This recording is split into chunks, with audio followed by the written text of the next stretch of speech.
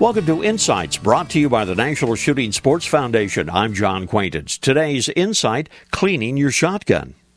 I was looking over some of my firearms the other day when I spotted one of my shotguns in its case.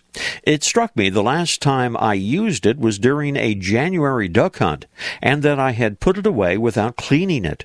Frankly, I was prepared to find some rust as I opened the case, but fortunately there was none.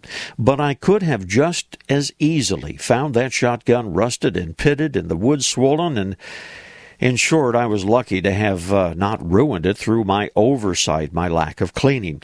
Well, the fact is that duck or goose gun is a big investment. Often it is a significant one, and it does require maintenance, the gun that is.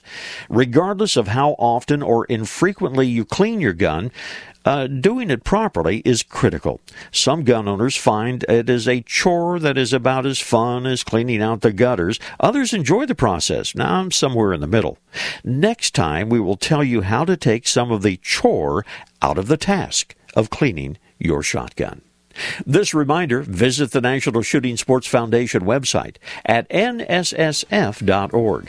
Lots of information about hunting and the shooting sports. This is John Quaintance.